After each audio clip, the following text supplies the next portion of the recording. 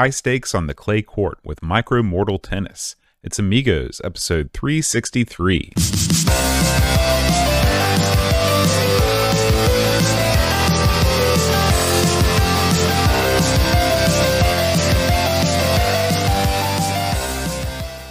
Hi, everybody. Welcome to Amigos. I'm John. And I'm Aaron. And today, Aaron, we're going to be talking about Micro Mortal Tennis. Okay. You know, Aaron, they call me Hadouken because I'm downright fierce.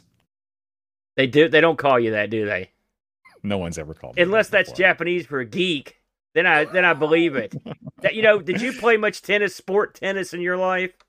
I didn't start playing tennis until I married my wife, and she was a tennis champion in Thailand. Holy And smokes, so, I didn't know that. Does she take you to yeah. school out in the court?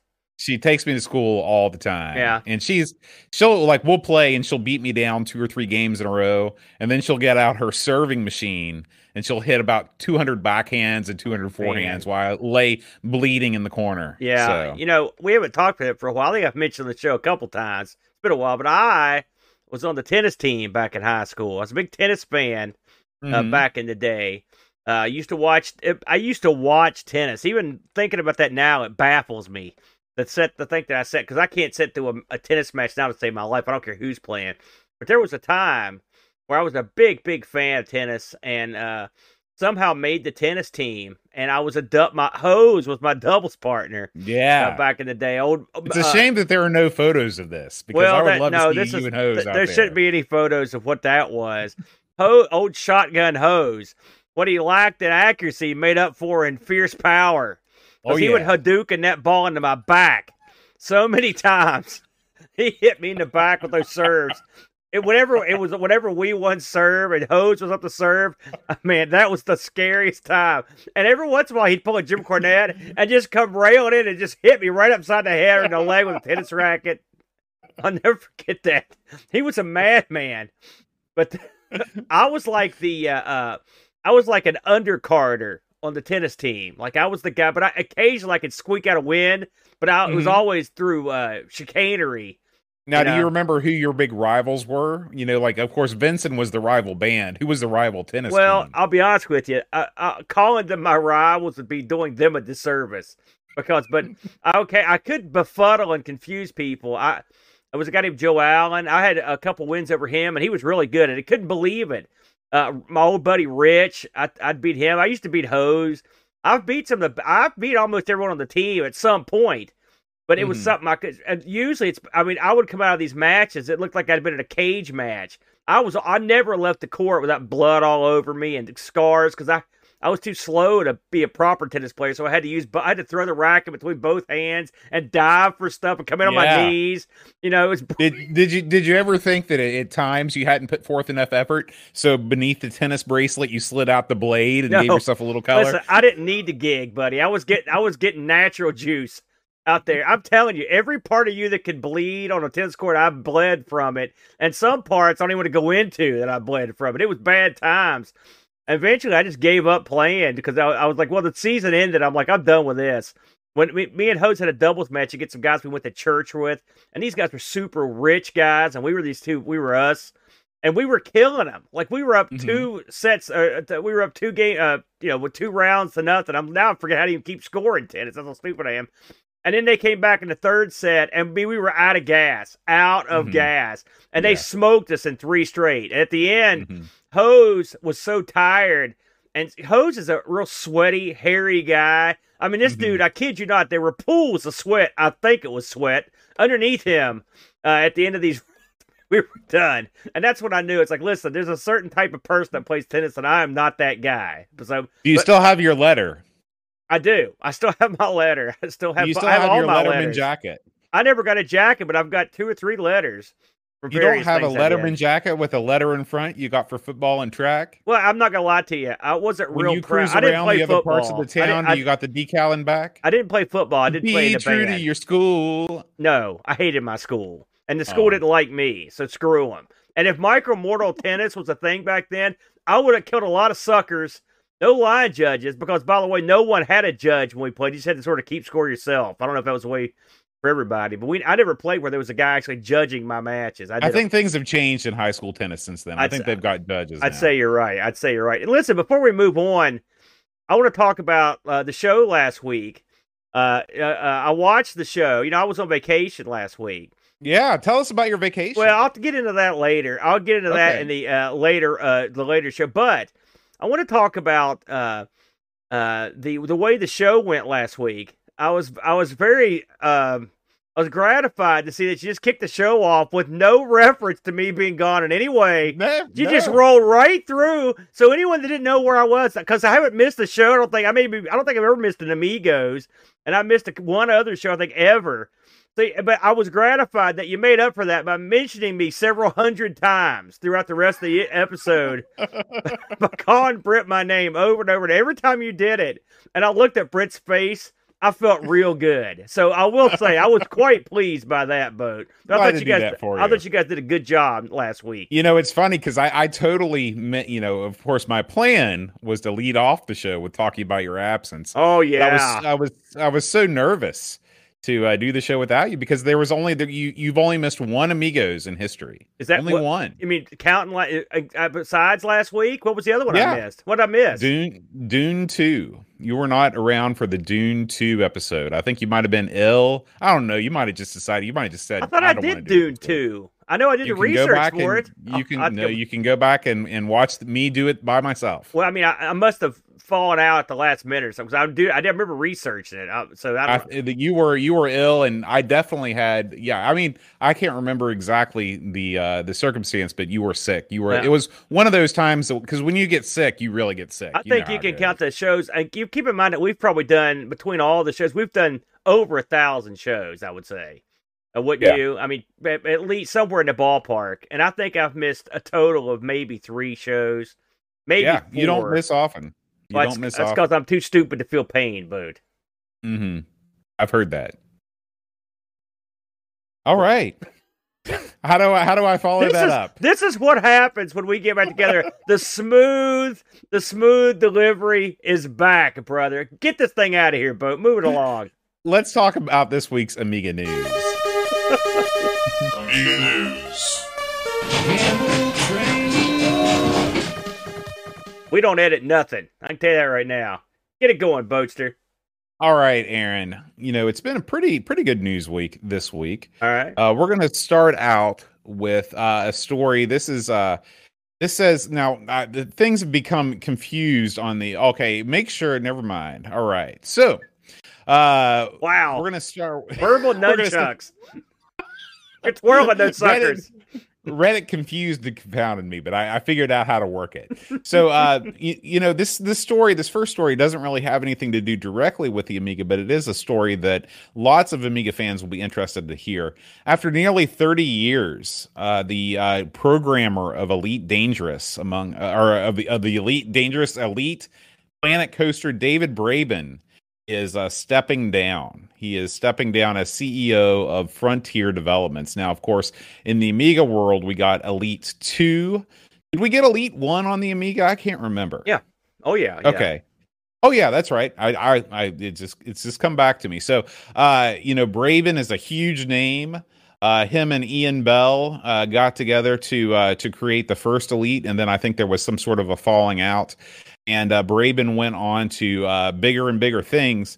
And, you know, probably most famously, the whole Elite Dangerous crowdfunding campaign, the delivery of Elite Dangerous, and the continual development of Elite Dangerous. So he is definitely a huge figure in the world of open world games. For a lot of people, Elite was that introduction to a game where you could do anything, and it really felt like you were existing in a world. So, you know, props to Braben, and we wish him a good retirement. Did you, in the article, does it state exactly why he's stepping down? He is retiring. Is that? I saw that he's staying on in some capacity, but is he basically just slowing down? I think that he just wants to step away from the business side of things, and the day-to-day sort of grind, and just basically maybe he wants to be more of an advisor, you know, in that sort of a capacity. Elite Dangerous is one of those games. Its popularity sort of sneaks up on you. because it's not like something I hear about all the time. But I know a lot of people really, really love that game. And I mean, obviously, it's done pretty well, and they've kept it going.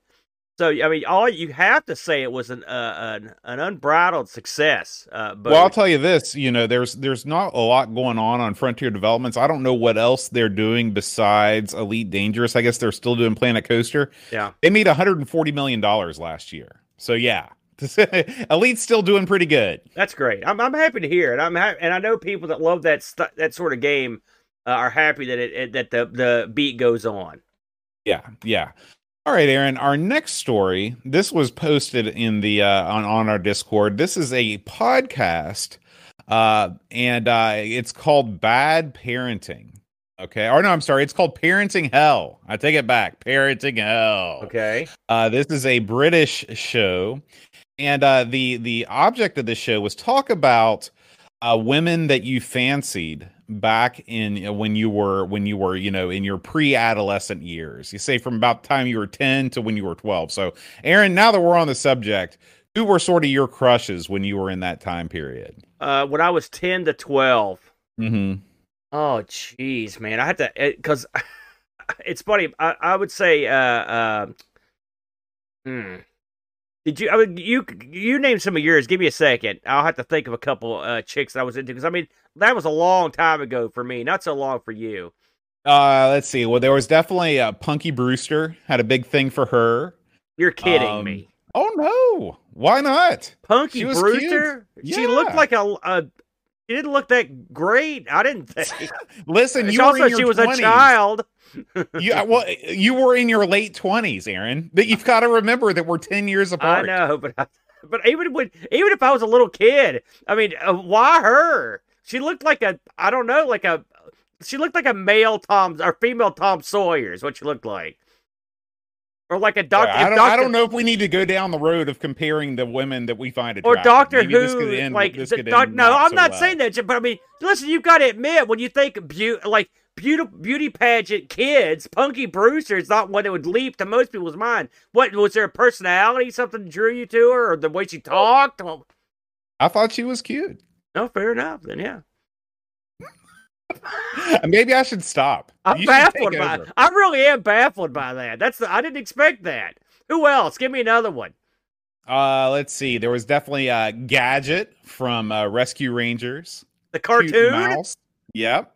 A cartoon mouse? Yep. What? I can see how Punky Brewster would look great when you're competing with a cartoon mouse. And there was one other one that I was before you violently attacked my taste in women. I'm not attacking your taste in women. Listen, different strokes, different folks, pal. But all right, so give me yours. Give me yours. Someone mentioned Samantha Fox in there. She would have been up in there. You were looking at Samantha Fox related things when you were 10 to 12 years old. Oh God, yes, of course. Okay, well, we obviously had very different childhoods. Oh yeah. There were no cartoon chicks. I'm gonna maybe the hot warrior chick from Heavy Metal. If I was going to go into cartoons, we've got very. How about the Daphne from Dragon's Lair? Get her in the mix, or Kimberly. I'm okay with either one of them. So there you go. There's a couple. What did this guy say? He can't stun me more than you have. Did not come to my mind, and that is Zeus. Aaron, are you familiar with Zeus? Surely not the imitation ant. That's not who he's talking. That's right. Zeus, the female Zool. Are you kidding me? He had a thing for. That's right. That's right. Now, if you look at Zeus, your sort of Middle Eastern countries come to mind because she is totally clothed except for her eyes. She's wearing some sort of ant-related burqa. She's a ninja chick. The ant. Yeah. Sort of ant. Yeah. That is weird. Listen. Your crush on the cartoon rat doesn't seem so weird after hearing that. Congratulations. He found someone to justify it. There is a link in the Amiga News subreddit to timestamped link to where they're talking about this in the show. It's definitely worth listening to. The whole exchange is quite humorous. You can skip so make sure you check that out. If you're listening to radio 25 minutes in, around that area. They're getting some weird stories this week, but what else you got? All right, next is there is a port of a C64 game called L'Abbey de Mort, which I Oh, think means like the dead abbey or the abbey of death. This is a platformer that was a big hit on the C64. It actually was the Indie Retro News C64 Game of the Year in oh, 2019. If you get this loaded up on the old Indie Retro News, you can see that this is a pretty sharp-looking side-scrolling platform game. And there is an Amiga version that is in the works. It's being redrawn with 16 colors using the Scorpion engine. It is currently in development, but you should definitely check out the preview. This is one that looks right up my alley. I'm really looking forward to it. This is another sort of Addams Family-esque game where all the rooms are named. Oh, yeah, I forgot. Not on the Amiga version, but in the real versions of the game, they are. I am super looking forward to L'Abbey de Mort. I will check this out. I know I've seen someone play this on the C64. Mm-hmm. Perhaps it was Black or Frodo, somebody I've seen play this. This does look nice. I mean, it does look exactly like your kind of game. There's no doubt about Now, that. this is being brought to the Amiga, Aaron. You know it's good because it's being brought to the Amiga by a guy named Ultra Narwhal. Holy smokes. What a name. Yeah, sounds good. Ultra anything, they're awesome. Yeah, yeah. All right. Next up, Pippi Longstocking. That was the other girl. Actually, she looks a lot like Punky Brewster. Yeah. Talk about the storybook. So. I'm talking about the storybook. Well, there was a movie. There was a movie that came out in the 80s. Do you recall the famous bit about the movie that always strikes me? It's funny. I'm pretty sure I got this right.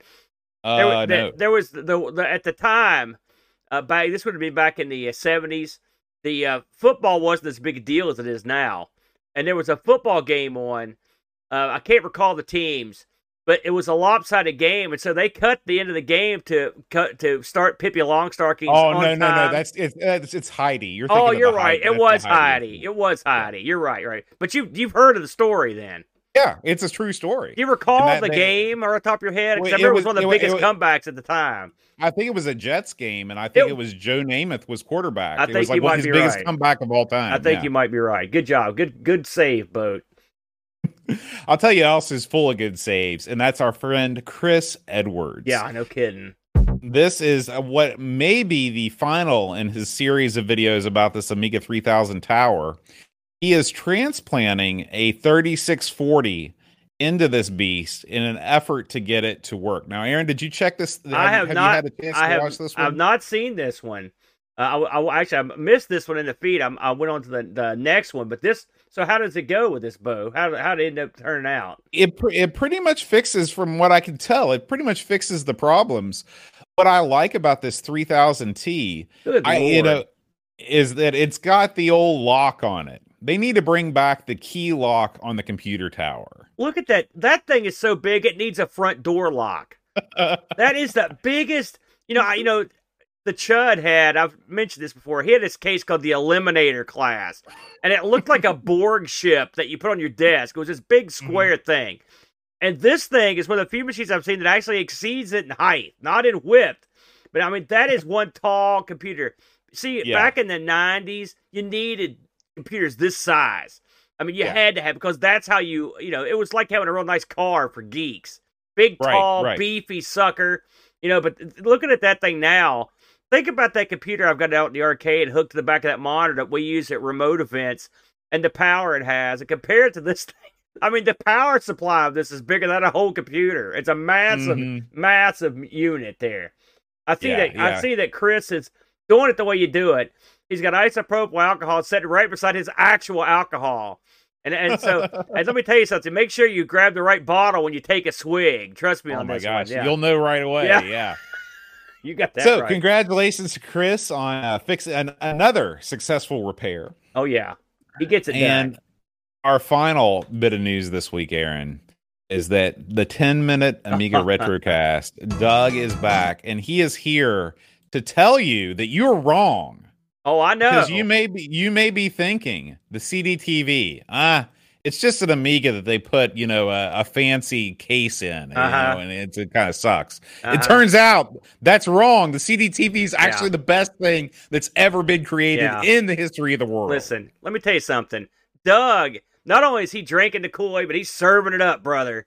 Because I know one said hardware-wise it was the same, but effectively, it's basically the same power as your maybe a 500 plus, something like that. It's got the ECS on there. Listen, no one's bad-mouthing the thing. I want one. The second I watched this video, I was on eBay nosing around. You know what I'm saying? Because they're so cool looking.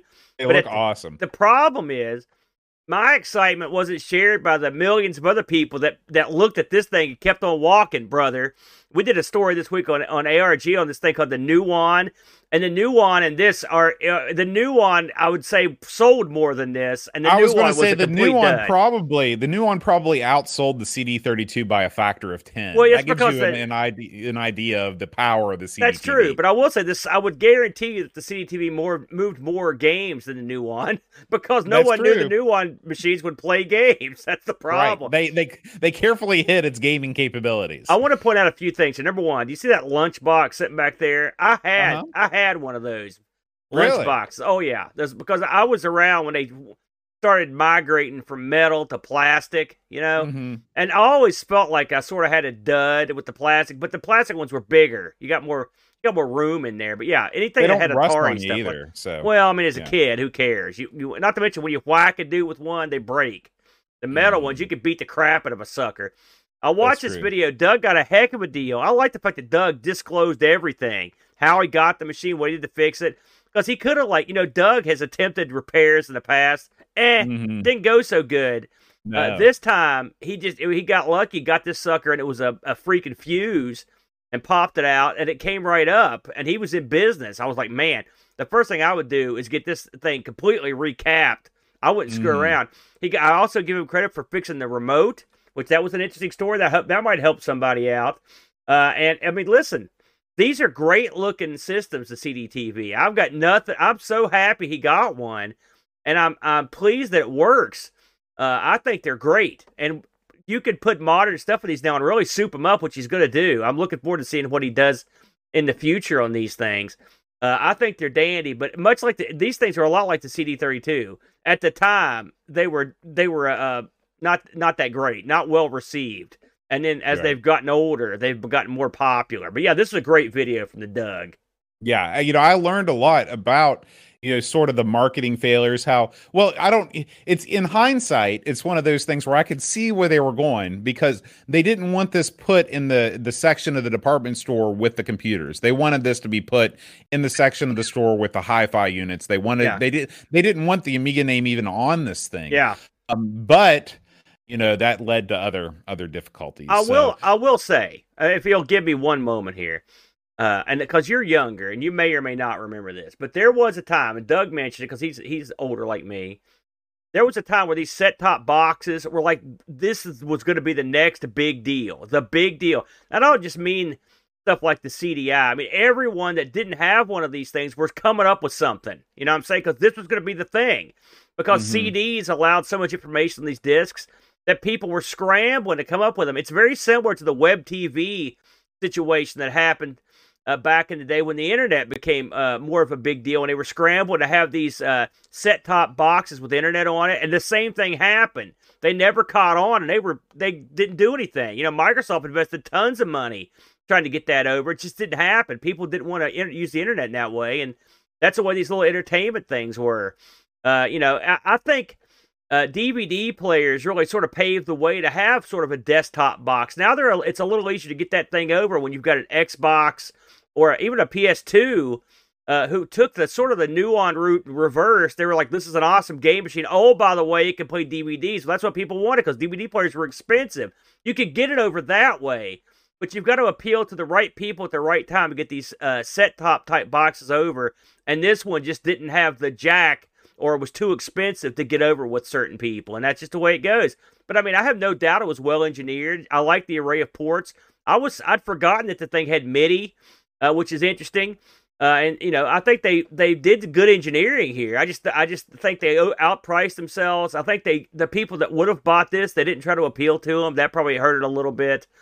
So there are various reasons why something like this would go down. But I mean, name me the set-top box of the 90s or the late 80s that succeeded. I mean, they all really failed. I mean, CDI didn't get any traction either, lost a ton of money. So it was just a tough market to crack, and no one really got it.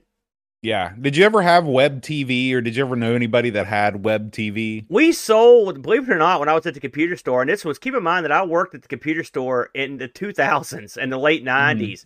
We were still selling these little boxes that would let old people check their mail and their TV and stuff, or little things that have built-in screens that would do that stuff. So I knew people that had them. I've actually fooled with them. But when you're used to driving, when you're used to a computer, it's like jumping out of a Ferrari and getting inside a little red wagon. I mean, it's they're just. It's speaking of which, I sat in the driver's seat of a Ferrari today. Holy smokes! How'd you pull that off? Well, Eep got in a minor car accident on the day before she was set to leave for Thailand. Yeah. She was in our neighborhood. It was a low speed sort of scrape situation. Yeah. And so I took her car down to Kevin's Auto Body there on Main Street to get an estimate, to turn into the insurance. Yeah. And so we started talking, and I was like, so yeah, you got a Ferrari? And he's like, yeah. And so we were talking about that, and I was like, before I left, I was like, man, you gotta let me sit in your Ferrari. He's like, all right.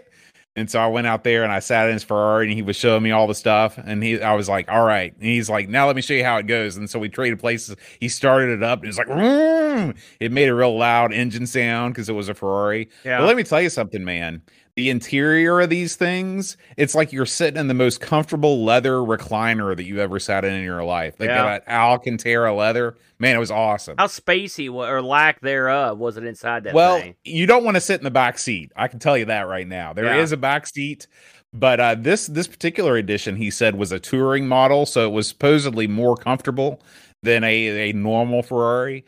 But yeah, it wasn't the most comfortable car I've ever sat in, but the feel of the interior, like when you just touch everything is like soft leather. So yeah, it was awesome. It's probably the only time I'll ever sit in a Ferrari. So since you brought that up, I thought I'd bring it up. Speaking of Ferraris, Boat, we happen to be associated with a man who I would refer to as the Ferrari of repair. Yes. And that man is our good friend, Bam. It's Frank, Boat. And the Ferrari of repair takes place at RetroRewind.ca. Tell them what's going on up there, Boat. So, Retro Rewind is basically a one-stop shop for anything that you might need regarding Commodore computers or Tandy Color computers. They do everything from offering full repair services to recap services to an entire suite of parts, including recap kits and other materials that you can use to repair your computer. They also offer you diagnostic tools, diagnostic carts that you can use to figure out what's going on with your computer if you want to try and fix it yourself. But that's not all. That's not all. If you are a newbie in the retro computing scene, you need to stop fooling around with floppy disks, even Gotex. All that stuff is passe. What you need in your life is a flash storage solution. Mm-hmm. And you can pick one of these things up for either your Amiga or your Tandy Coco over at Retro Rewind. You can upgrade your hardware, your Kickstart ROMs. You can upgrade your software. He's got OS 3.2. You really need to check this place out because, like I said, whatever you need, he's got, and he's got it cheaper than almost anybody else, especially if you're here in the States or if you're here in North America, but even in Europe. With the way that the currencies are fluctuating right now, the euro and the dollar are pretty much in sync, and so you might be surprised on how cheap it can be, even with shipping, to order from Retro Rewind. Yes, absolutely. Like I said, being in North America, it's cheaper shipping if you're here, and also quicker shipping. Frank gets it in, gets it done. We saw it firsthand at Boat Fest. Frank's not a guy that we just happen to shill for. He's our good buddy, and he's all man when it comes to repairing. He's been doing it for a long, long time. Yeah. So if you decide to go over to RetroRewind.ca and place an order of any amount, make sure that you use the promo code Amigos10 at checkout. Save yourself 10% off this or any order. We appreciate Frank, and we thank the fine folks at Retro Rewind for sponsoring Amigos, everything Amiga. All right, Aaron, let's dive into some Micro Mortal Tennis. Wow.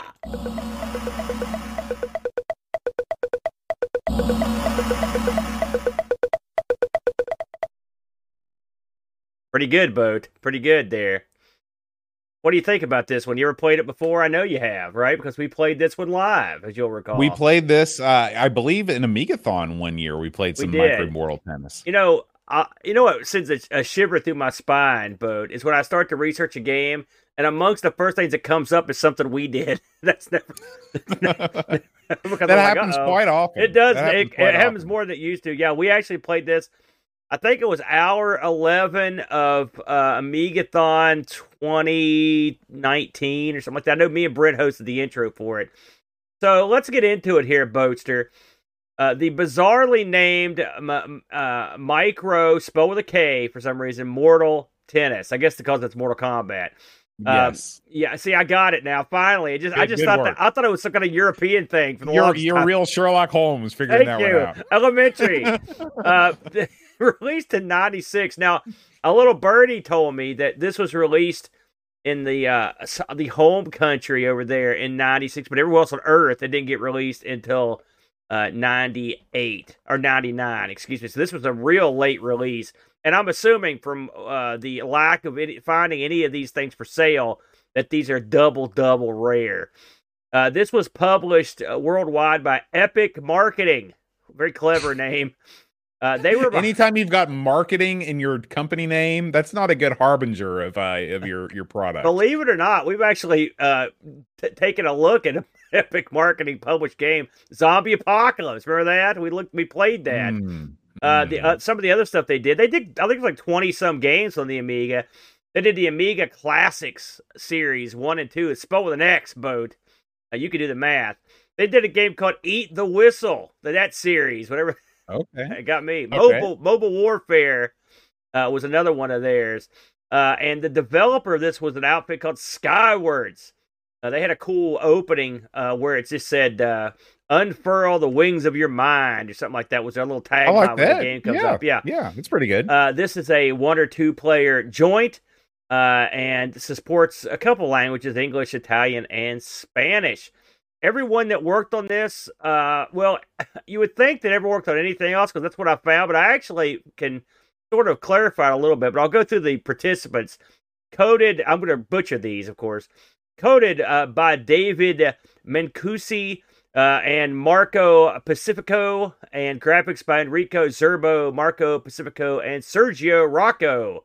Music by Alex Acione, and game design by Stefano Galane. Pretty good. I didn't do too bad on those, Boat.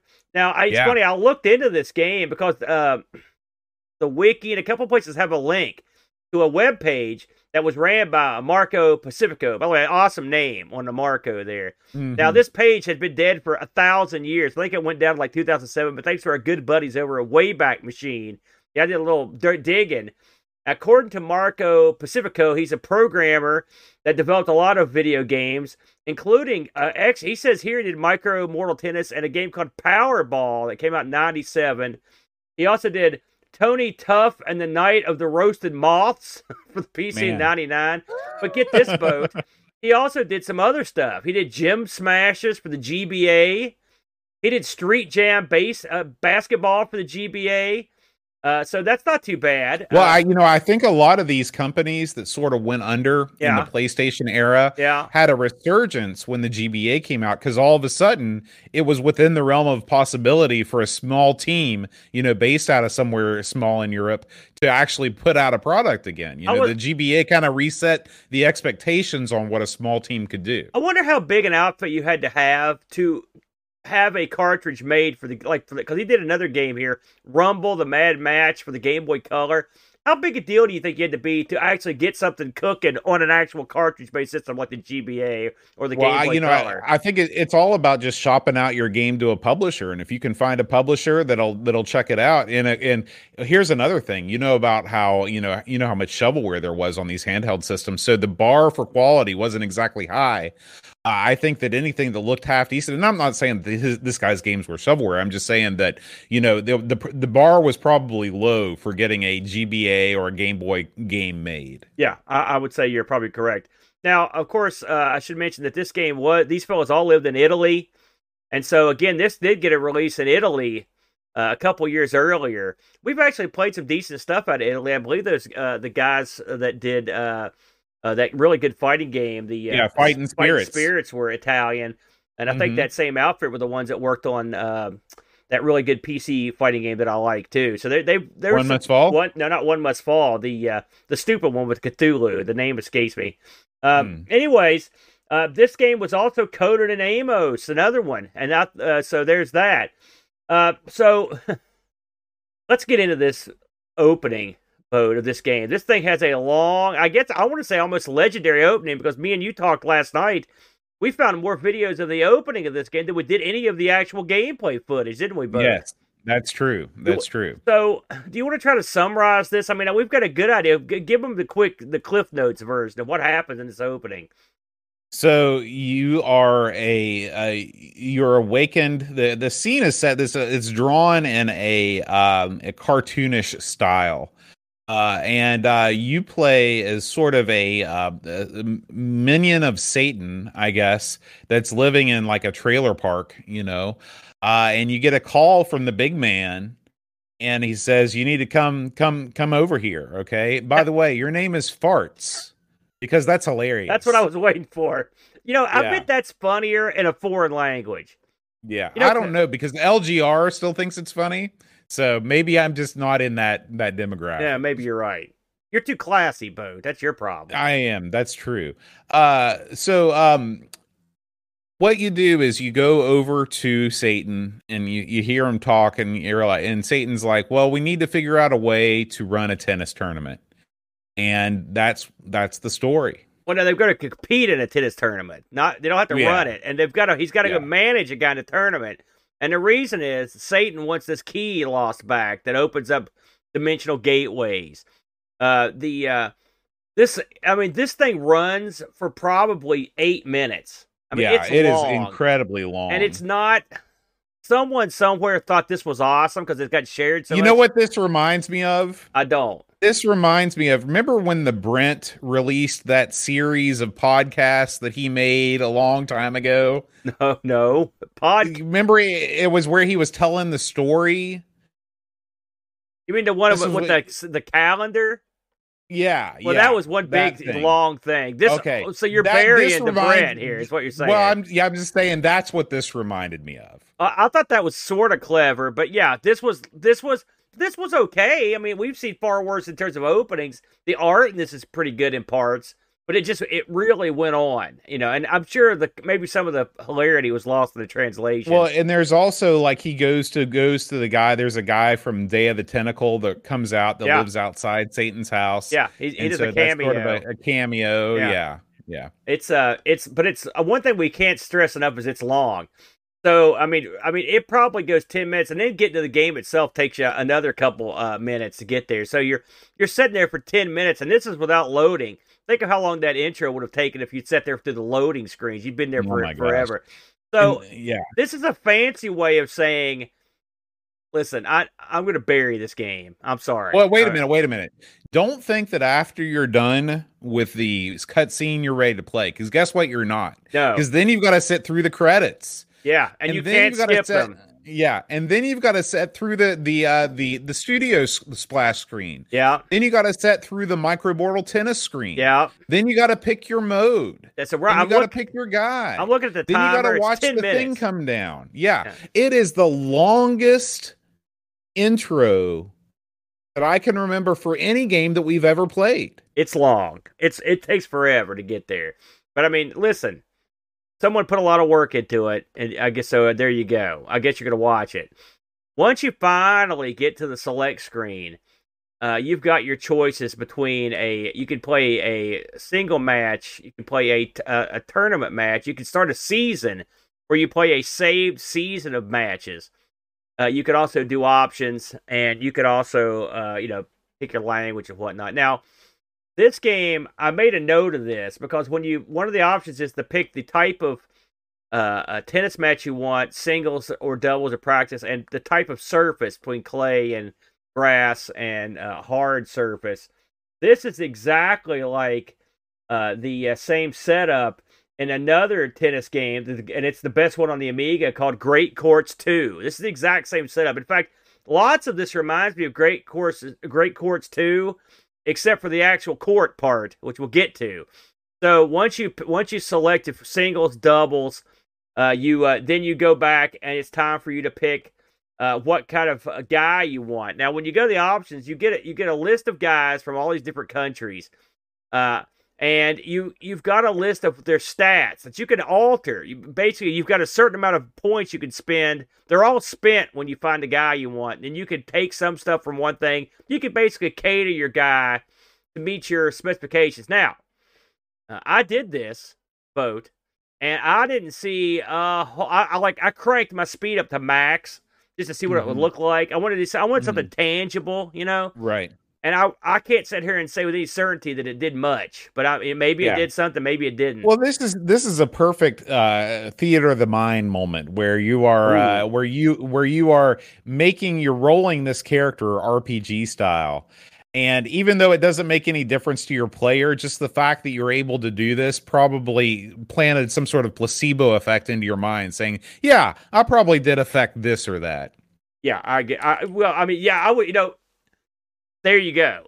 By the way, some of the folks in chat are saying you can skip the intro. I could not on my build skip that intro. And trust me, I tried every key.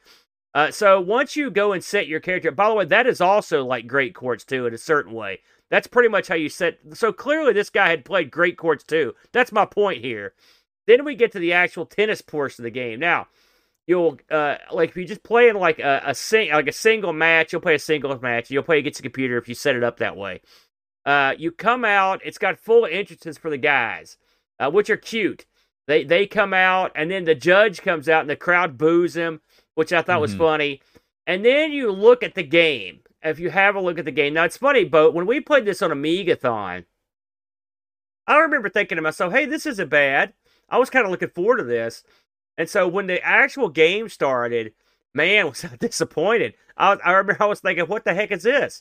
Because the court takes up so little of the screen, it's so smushed and the guys are so tiny.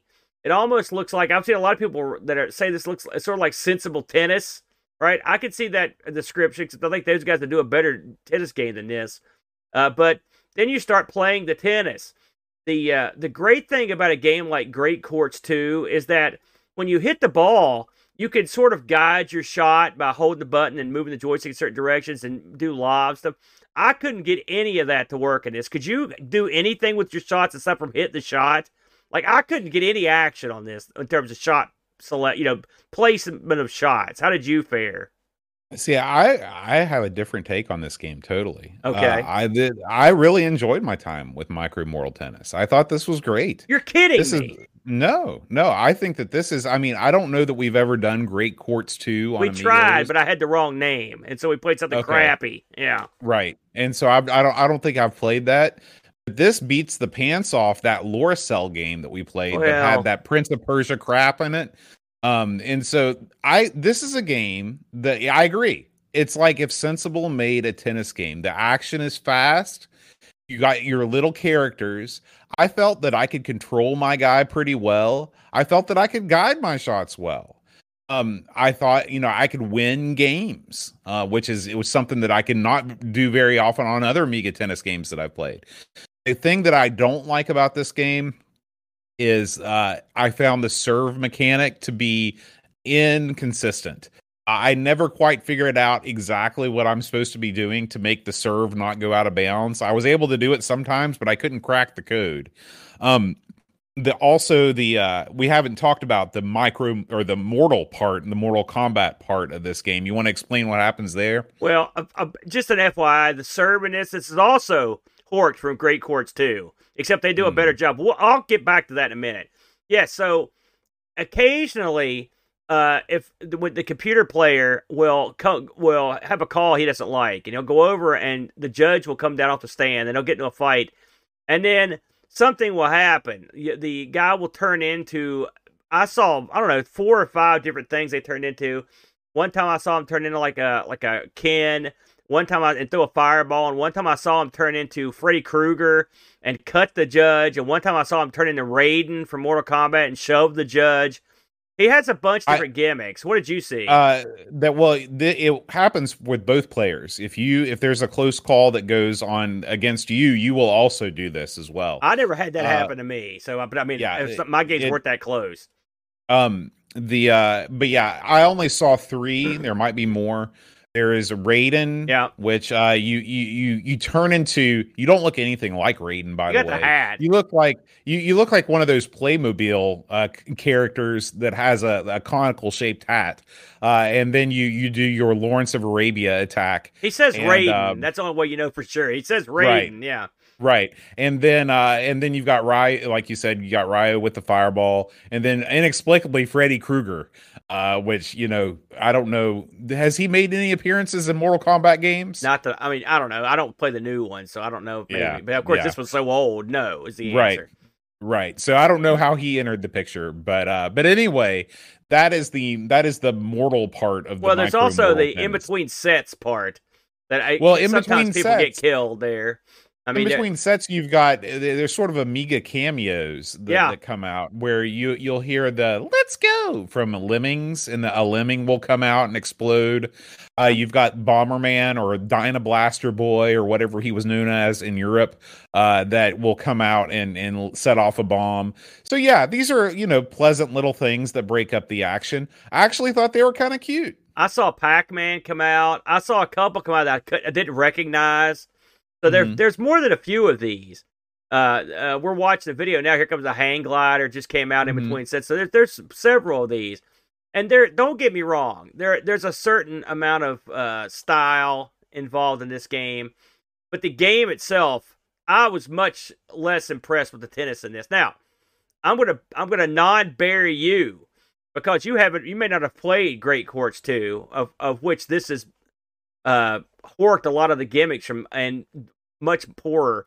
Great Courts 2, this is an insult to Great Courts 2.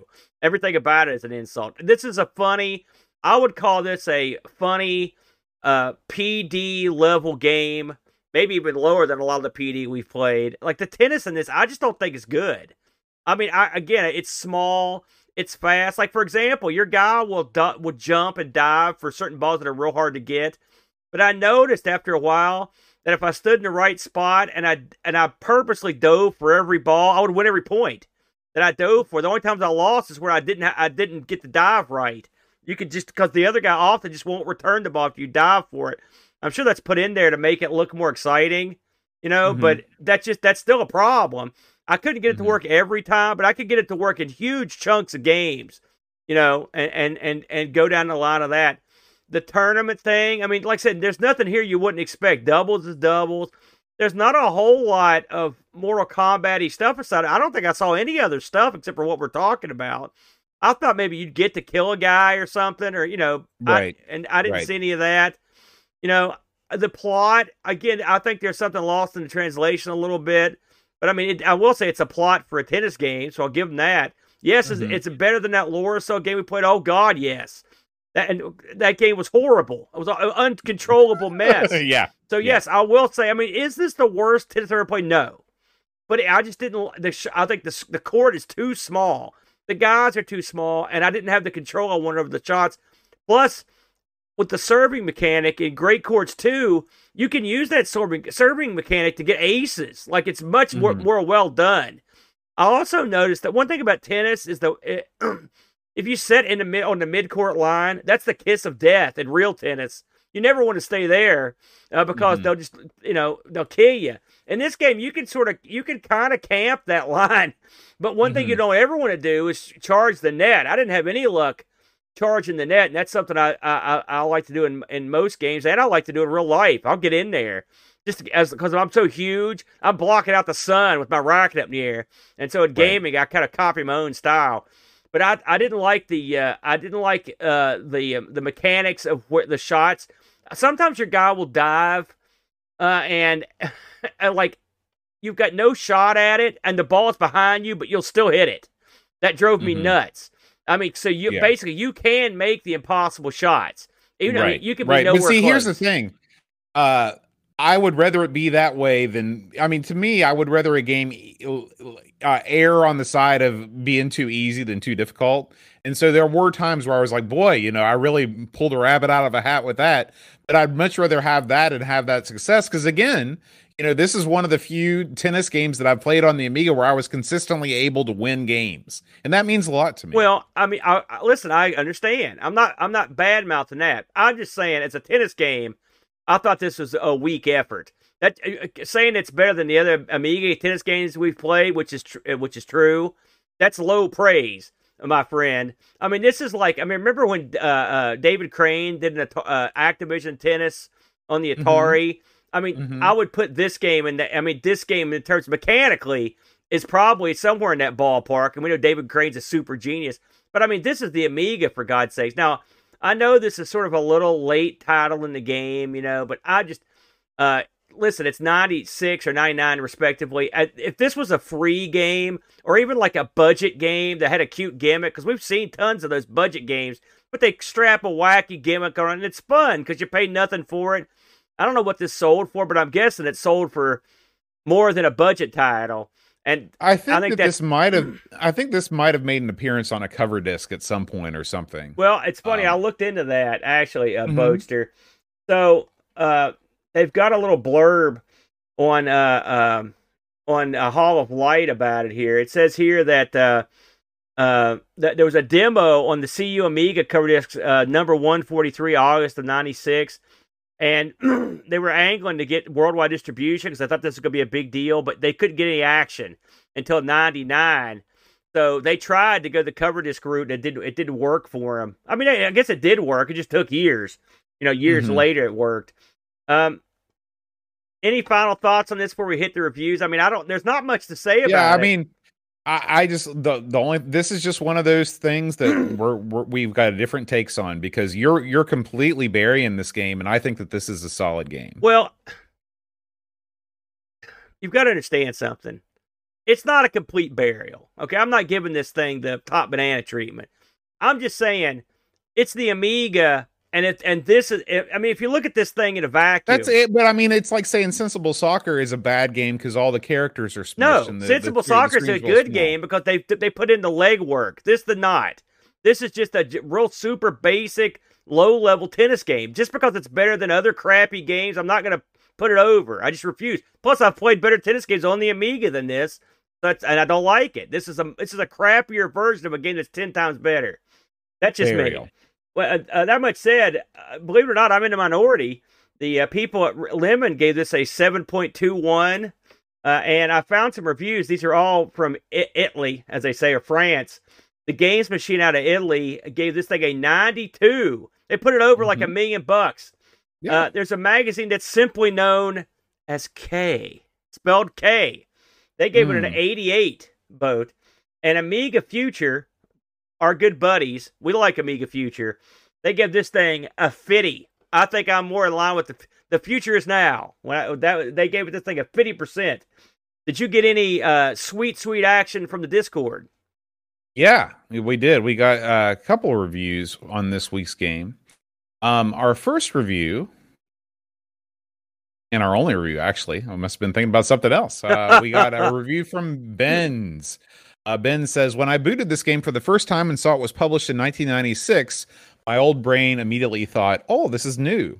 My inability to understand that time has moved on since the late 90s aside, this game's a lot of fun. I have that problem. I've always enjoyed a good tennis game, and this one's pretty good. If you've ever wondered what a tennis game made by the Sensible Soccer team would be like, this is it. It's fast and furious with players able to get in position, hold the button, and then release at just the right time.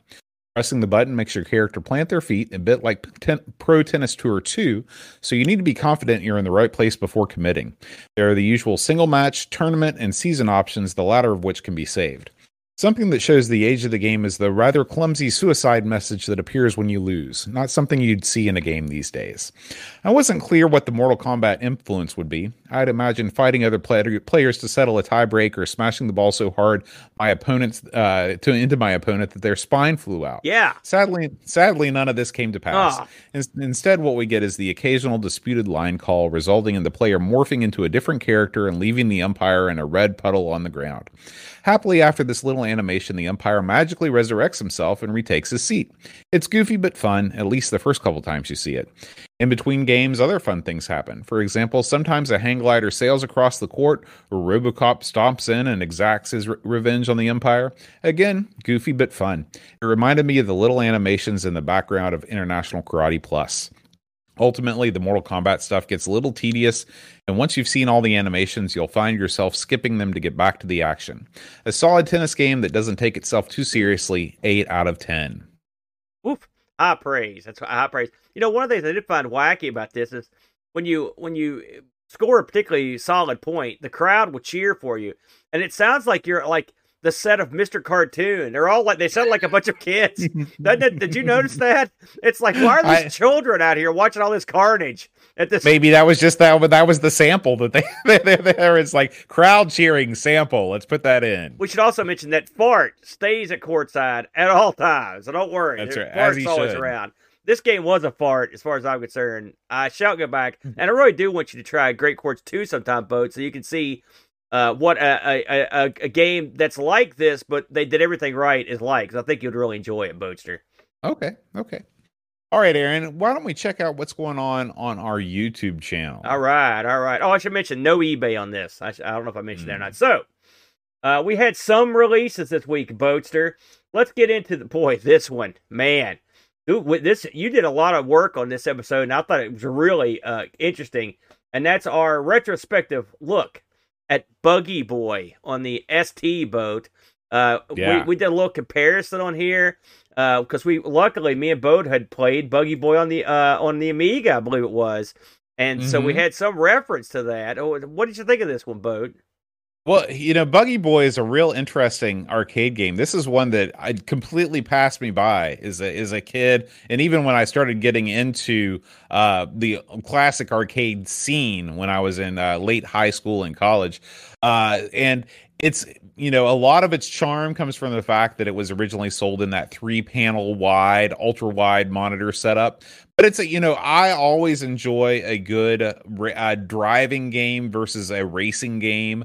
I've always been more of an outrun fan than a pole position fan, and this game is definitely more in that outrun phase where you're not racing against other cars, you're trying to collect flags and make it to checkpoints. The off-road elements of this game are fun, and the ST version is solid, and the Amiga version also solid. So no matter which 16-bit platform you play it on, you're going to have a good time. Yeah, I thought it was a pretty good game. I think the Amiga one plays a little quicker. But they're both fun, cartoony games. I know they're right up your alley. I wasn't a super big fan of them, but I thought they were okay. I know, then again, like I said, we have no frame of references because we never saw this in the arcades in America that I ever saw. Someone might have seen it at their arcade, but this is one we didn't have. So we had a good time fooling with that one, Boaster. The next thing, now this is all Boat right here. Tell us about this one, Boat. This is Oops Up versus Pang, Amiga Attack of the Clones. Yeah, so this is a part of the Attack of the Clones series where I take a look at an arcade title and then look to see what the Amiga had to offer in terms of, in this case, Pang got a really, really solid release on the Amiga. Arguably the best arcade port ever to be released on the Amiga is Pang. It's just so dead on to the arcade version.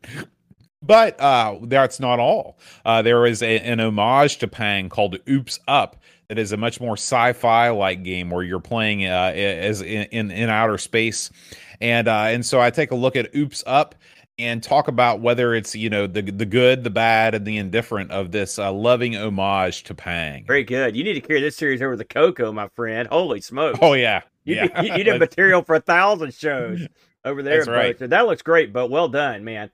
So me and the Brent got back to business this week, and this time out, as requested by gosh, who was it? I think it was either Kit, may have been the one to request this. We skipped the apricot, you'll recall, last week because we couldn't get an emulator for the Apricot that worked very well. So, boy, were we in for a shock when we tried to emulate the Nuon boat, because the emulator for this is as remedial as an emulator as I've played in a long time. The Nuon was a chipset that was installed in certain DVD players and would allow them to play one of 8 commercially released games, although only 7 were released any place you could play them. There was one Korean exclusive, and these things were also all region locked. They did everything they could to botch this thing. The Nuon was the chipset was worked on by former Atari Jag engineers and programmers. So he carried the Jaguar's legacy of success into the CD era. Yeah, this is sort of a sad the DVD era. I mean. It's a sad tale in a lot of ways. But anyways, we get into it pretty hot and heavy. My favorite part about this episode is the phrase that Brent came up with to describe the American bedroom coder scene. He called it like basement manufacturing corporation or something like that. It was great. I loved it. It sounded like he said, it was like somebody making meth. Which is true. The UK gets bedroom coders. We get basement manufacturers. So we tried 2 games. There were 8, like I said, there were 8 commercial games. I could only get 1 to sort of run, so I did Space Invaders XL, which was the only machine that was ever released for. And Brent did a game called Decaying Orbit. It was a PD game. So there you go. So if you want to learn about the new one. Wonder what the PDC, how many public domain games were released for the old Nuon? I don't, well, a lot, because believe it or not to get too much into the episode, but towards the end of, like, I think it was like 2001, the guys were like, we better do something here. This thing's tanking. So they released the SDK for free. You can go out and develop on it. And so people did. I mean, believe it or not. So, but again, your mileage may vary. There's software out there for it. You can see right here, this is where the emulator crashed if you're watching at home. But yeah, this is one. I would just watch the episode. I don't necessarily think you need to go out and buy a Nuon. Although, the next time you're at the Goodwill, just look and see if the little Nuon logo's on there. And if it is, you can make yourself a couple $100 easy way, because these things go for about that. I think that's all we've got on our main channel, Boat. But let's hop over to the stream team. We're getting this thing fired back up, Boat. Had a couple big releases this week. Firstly, there's a special fellow. He's called Happy Coding. He just happens to be a ZX Spectrum megastar when it comes to programming. And this is his show, Happy Coding's ZX Programming Stream Home Cooking. This is the July 14th episode. Happy birthday. Happy birthday, Bo. You can watch a little bit of a coding tutorial. These are beautiful. Awesome. These are beautiful free ZX game programming tutorials that you can watch to up your game. Me and Bo sat through one of these things at the last International Computer Club, and by God, I learned stuff. And I don't know jack squat about programming. I got it. So Happy is he's good at talking down to the lowest common denominator, which was me. So if you want to try to learn a few things about some ZX Spectrum programming, this is your man. Happy Coding's ZX Programming Stream. And also, these are, like I said, this is sort of a weekly thing. So if you can go back and start at the beginning and you can watch them all and get caught up. Also released this week, we've got a good buddy named 48K Ram. And this time out, Boat, look what he's doing. He's recapping an Atari ST. He's recapping my Atari ST. I know. That's your look. I thought you would enjoy this, Boat. This is 48K Ram recapping the ST that ultimately Boat ended up with, right, Boat? That's right. So sitting across from me in pride of place, or right above the Amiga 600, is an Atari 520 ST that I'm very interested to see if the disk drive is working. I think David Z may be sending me a couple discs to try it out on. I've never used an ST before. I never knew anybody that had an Atari ST. This is a brand new chapter in my retro computing life, and it's cool. I know that it's going to be solid gold money because 48K is he knows what's going on when he's streaming from the bench. Absolutely, I know there was a Sprite Castle this week. Rob's had some medical things going on in his family. He's running a little bit behind. I'm sure it'll pop up here. But if you didn't catch last week's show and tell, I thought that was particularly amusing. Good episode to catch. And of course, don't forget to check out Rob's shows Fright Castle, and You Don't Know Flack, and Cactus Flax Arcade, which you just cranked back up. All those were great this month. I highly endorse them. And also, over on Pixel Games channel, they actually released a new video. They're another one of the podcasts on our podcast streams. We love the Pixel Gaiden guys. Just finished up their show, so please check them out and check out their channel as well. Bo, one more thing while we're talking about stuff. It's tomorrow night, Bo. You want to fill in the folks on what's going down tomorrow night at the Boat Estate?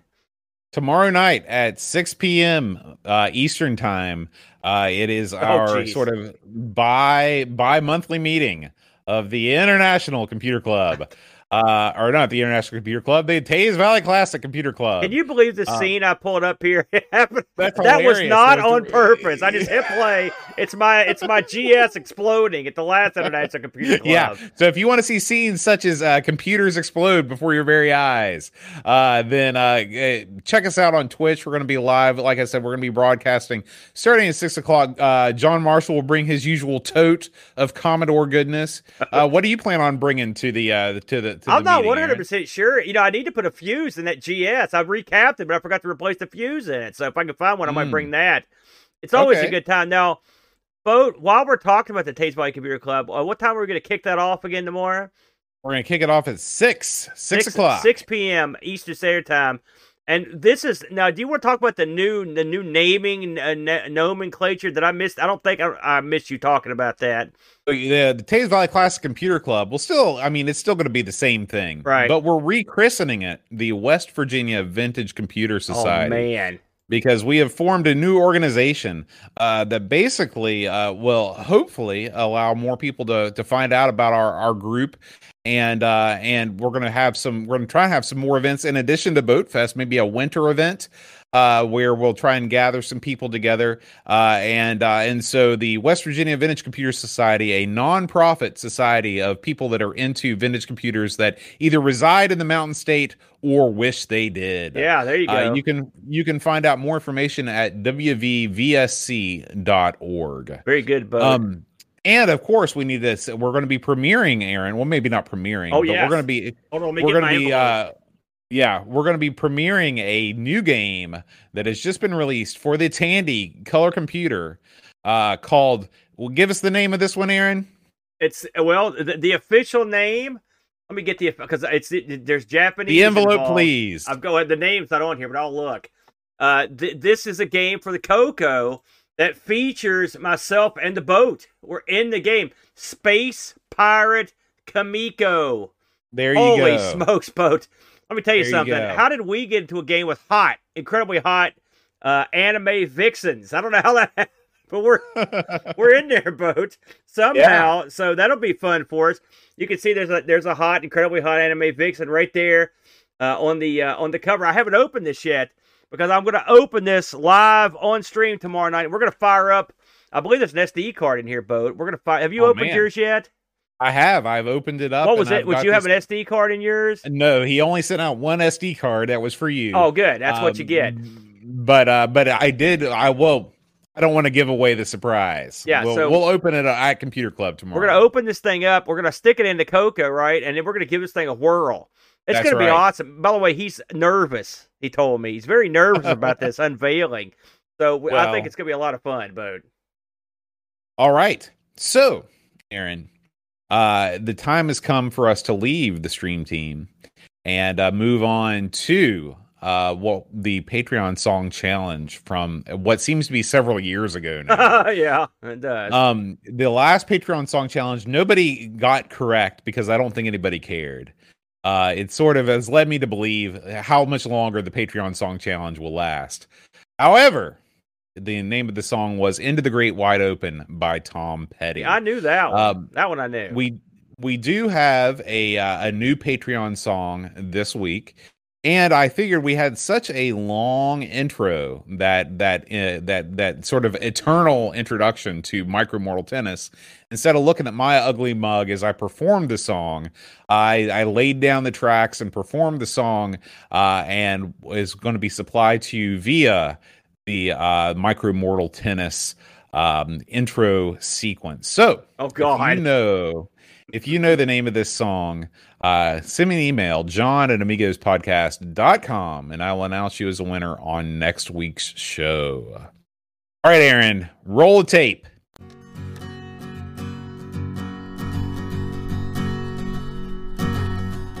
Invader, but Dr. 82, Pack Billy, Rog, McDavid, Howard Price, Jazz Dog Daniel, James Miller, Art Typer, Bumface, Prue, Hans, Chris Edwards, Petzl, Alarm, Albert Kemp, We Like What We Like, Mr. Chip, Peter Price, Herman V, Wanderly, Chesum, Mark Richardson, David Hearn, Ramo K, David Terrace, Jude Carlos, Matthew Mobius, The Phantom Magnus, Seth Yates, Alistair Fiend, David Z, George Rosansky, The Amiga Show.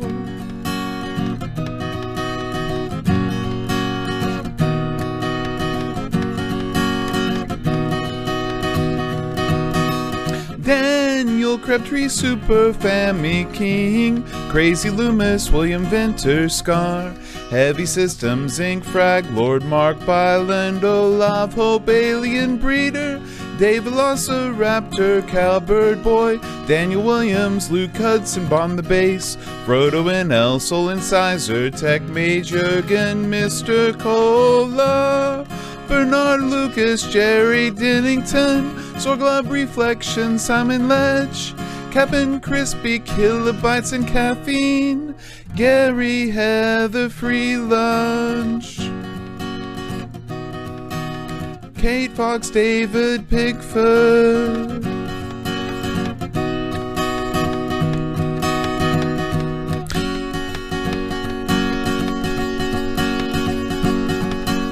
Cameron Armstrong, Andy Jones, Lobsterminator, 10-Minute Amiga Retrocast, Bernard Quinn, RMC, Tim Drews, Joseph Harrison, Kyle Etter, Rob O'Hara, Matthew Larimore, Andy Craig, Jonzo, Barkbit, Roland Burke, Andrew Monk, the Zombie, Leaf Kellon, Alan Cab, Bob Checo, Tay Level Lord, John Marshall, Matthew Perrone, Creepy Dead Boy, Figgy, CTZ, The Sloan Norris, Stafford, Sorgord Mortensen, Edvin Helen, Christopher Hassel, Chris Folds, Lauren Giroux, Graham Vebke, Adam Battersby, O'Brien's Retro and Vintage, Gary Hucker, Paul Bossman, Duncan Styles, Dubs from the Crypt, Josh Nan, Adam Bradley, Jonas Rulo, THT, Eric Nelson, Daniel Bingston, Darren Coles,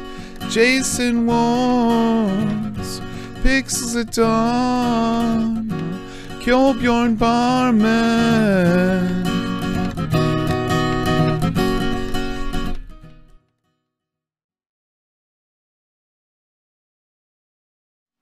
That's a scary Satan right there, Bo, at the end of your song. He's got a lot of face bulge going on, too. Well, listen, if I was Satan, I'd have face bulge out the yin-yang. If he listened to your song, he's probably bulged all over the place.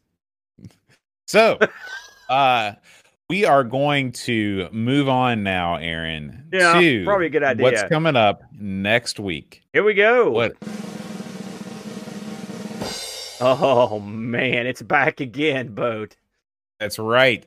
Public Domania. Oh, man. We are going to be playing Aztec Challenge. Oh, okay. And some galactic civilization conquest something. I can't quite remember the second game. Wow. But it's going to be epic. It's an epic tale of wonderment. You know, now Aztec Challenge, isn't that like a C64 game? Maybe it's probably like ported it's over. A C64 game that was ported over. Oh, That's sweet. Right. I've played that before. Sweet. Colonial Conquest 2. I knew Level Lord would be a fan. Anything that's deep and intimidating, Level Lord's all over. Oh man, is that what that one is? PD deepness. That's always scary to me, Boat. Yes, absolutely. So join us, won't you? Next Friday, we're going to be recording a little bit later on because I'll be at band camp next week. Middle school band camp. Oh yeah. So please join us for Public Domania next Friday, 7 p.m. We will see you next time, and until then, adios.